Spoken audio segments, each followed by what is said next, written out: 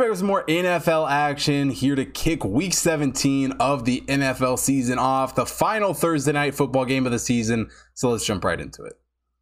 Now we finish off this year's Thursday night football slate with the Cowboys taking on the Titans. The Cowboys come into this game as the 4th overall team in the Hot Tip Power Ranking. The Titans are the 18th overall team, and it's a Cowboys team that has definitely been playing well. Obviously get the win over the Eagles on Christmas Eve, and for all things, Dak Prescott has not been a terrible quarterback this year, 2,400 yards in the season, but I definitely still have concerns with him. He hasn't been nearly as good as I would have liked to see, and certainly coming back from the injury has had some poor performances, but it's a Titans team that has really struggled. I mean, come off the loss to the Texans last week, really the past month of the season has not been good for this Titans team. Just keep losing football games. Yeah, Ryan Tannehill was injured and now is ultimately out, and Malik Willis certainly looks like a rookie quarterback. I mean, only passed for 99 yards against the Texans last week. He also only has 123 rushing yards in the season.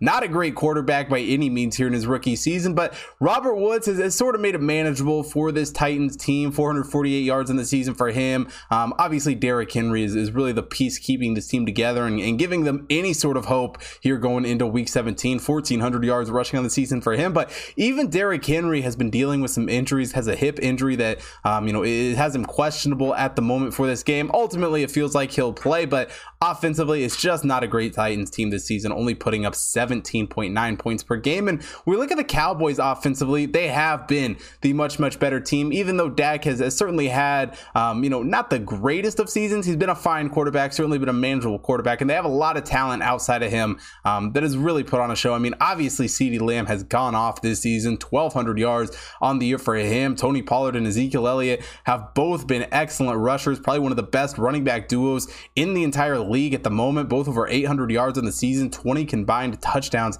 between those two on the year. And it's a Cowboys team that's putting up 28.9 points per game. Defensively, both these teams have been fairly even. The Cowboys giving up 20.2 points per game, the Titans giving up 20.8 points per game. And I really do think it's going to be that defense that takes control of the game here in this one. As much as I want to pick a side, and I may lean towards the Titans with Malik Willis at quarterback, I think you'd be crazy to bet on either one of these teams in this game. With how well the Cowboys have been playing, with how much the Titans have been struggling, I don't know what the final score of this game is going to look like, but I do know one thing. These two teams both have strong defenses. We've seen a lot of unders, especially on Thursday Night Football this season. I think we see another one here to close it out. Taking the under 41 here for the Cowboys Titans.